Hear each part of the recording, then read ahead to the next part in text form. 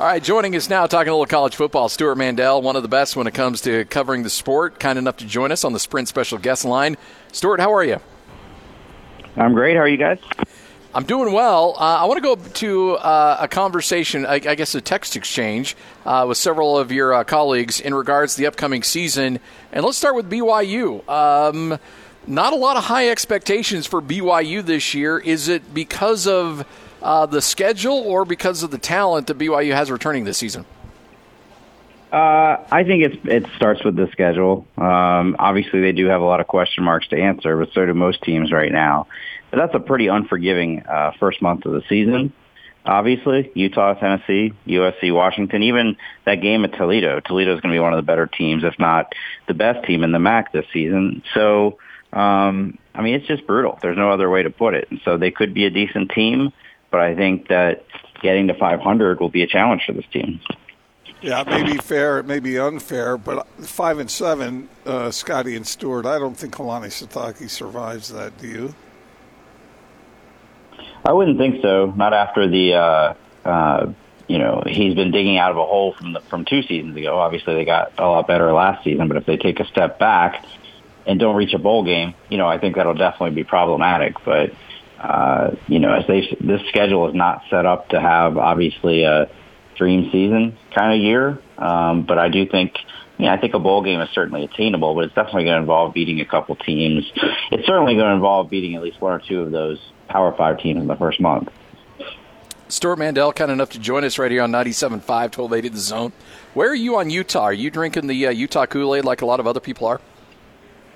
I am. I'm just a little worried because it seems like everybody else is. I've yet to see a set of preseason predictions that had somebody else winning the Pac-12 South. So to go from, finally reaching the title game last year to the unanimous pick this year makes you a little nervous. I noticed that on The Athletic, Chris Kamrani's mailbag today, his Utah mailbag, 2 of the questions were about people worried that they might be, how are they handling being the favorite? The high expectations for this season. But at least in terms of the football, especially in that division, they appear to be the most complete team. And in fact, the team that I picked to win the Pac-12.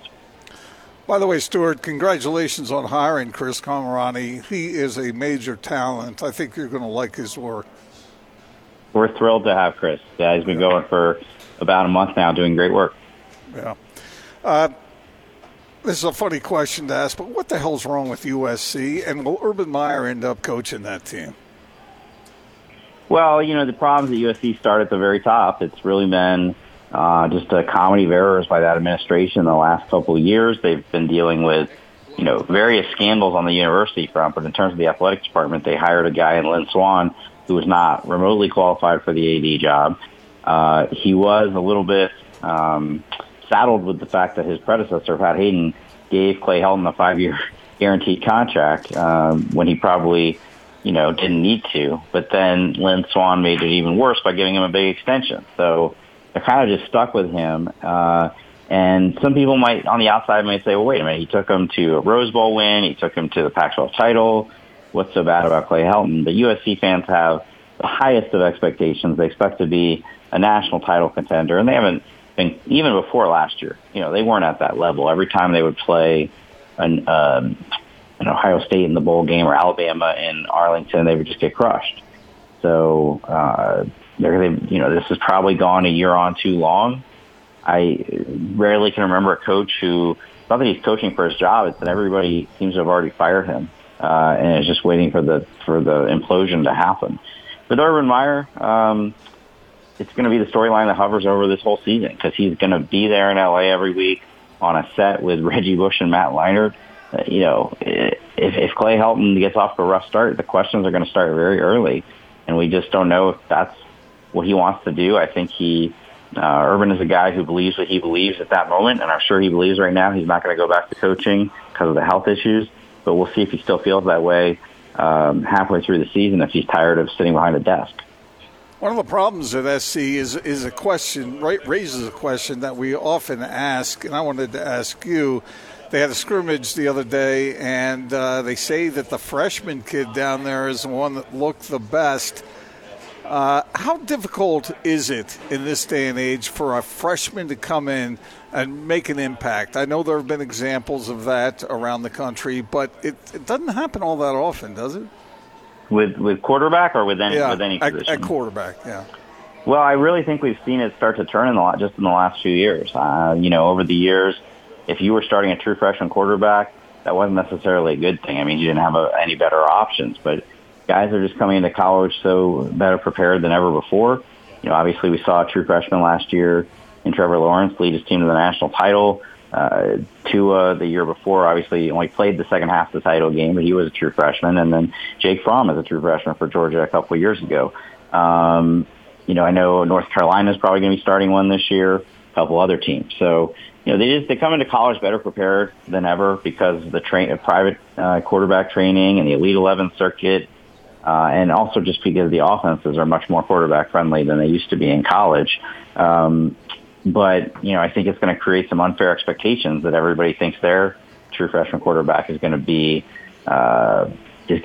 another Trevor Lawrence. He's the exception. JT Daniels last year for SC really was more what you would expect of a true freshman, a talented true freshman quarterback. He had his moments. I remember, they beat Washington. He beat Washington State. He had a great performance in that game, and that kept them out of the playoff contention. But, at the end of the day, USU is 5-7.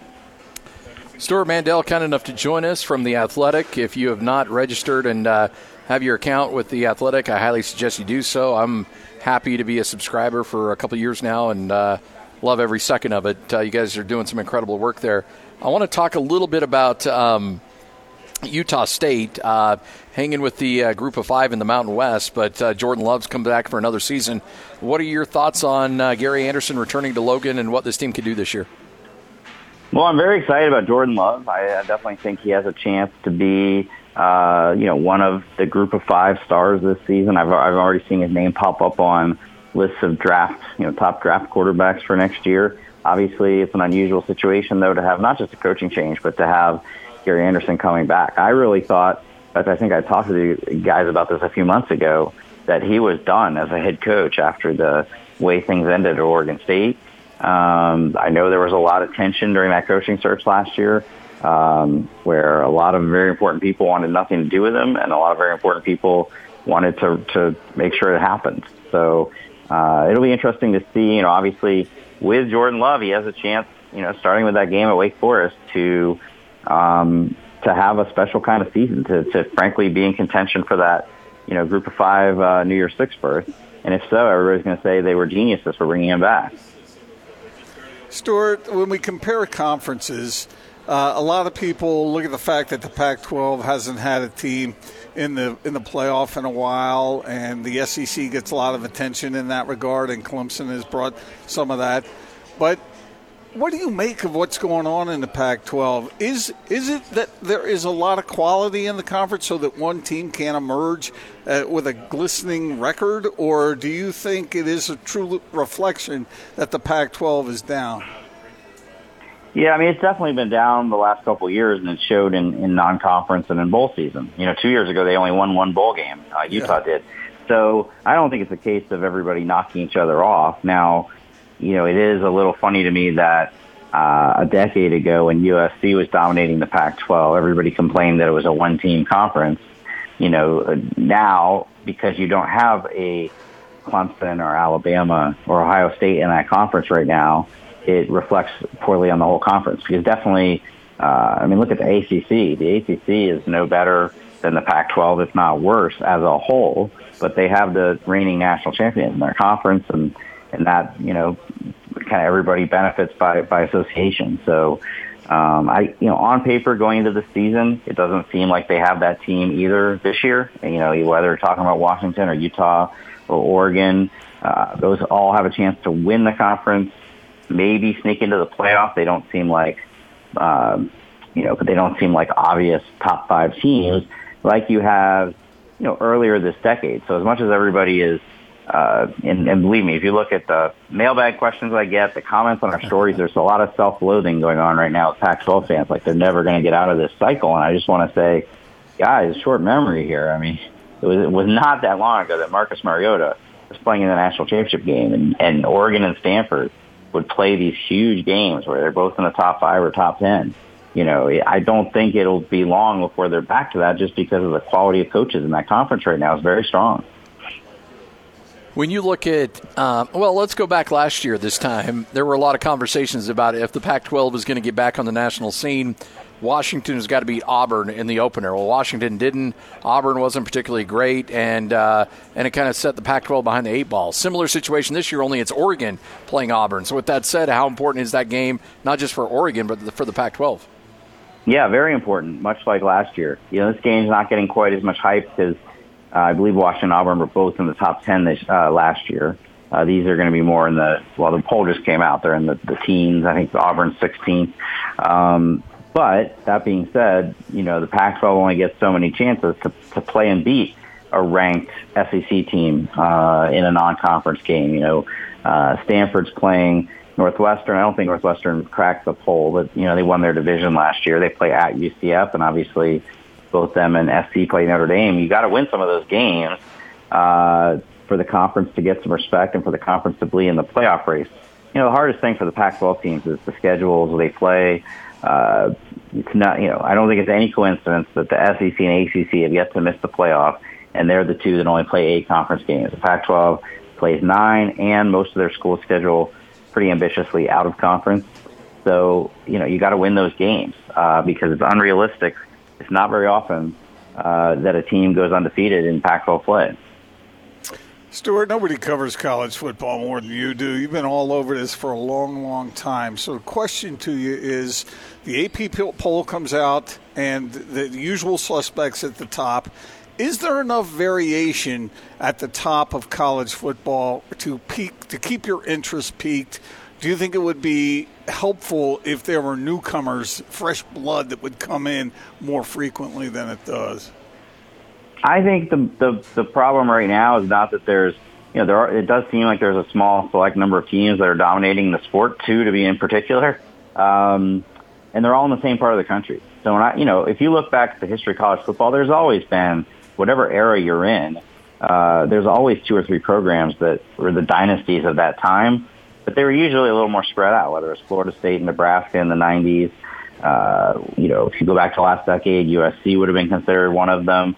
Now to have all the reigning powers in the Southeast and, the playoff, my field for this year has 3 Southeast teams in it, Clemson, Alabama, Georgia. That's not great for fans in the Midwest and Texas and the West Coast. They feel like they're not part of the same sport. So now the sport is very popular. The TV ratings for the championship games have by no means been a disaster.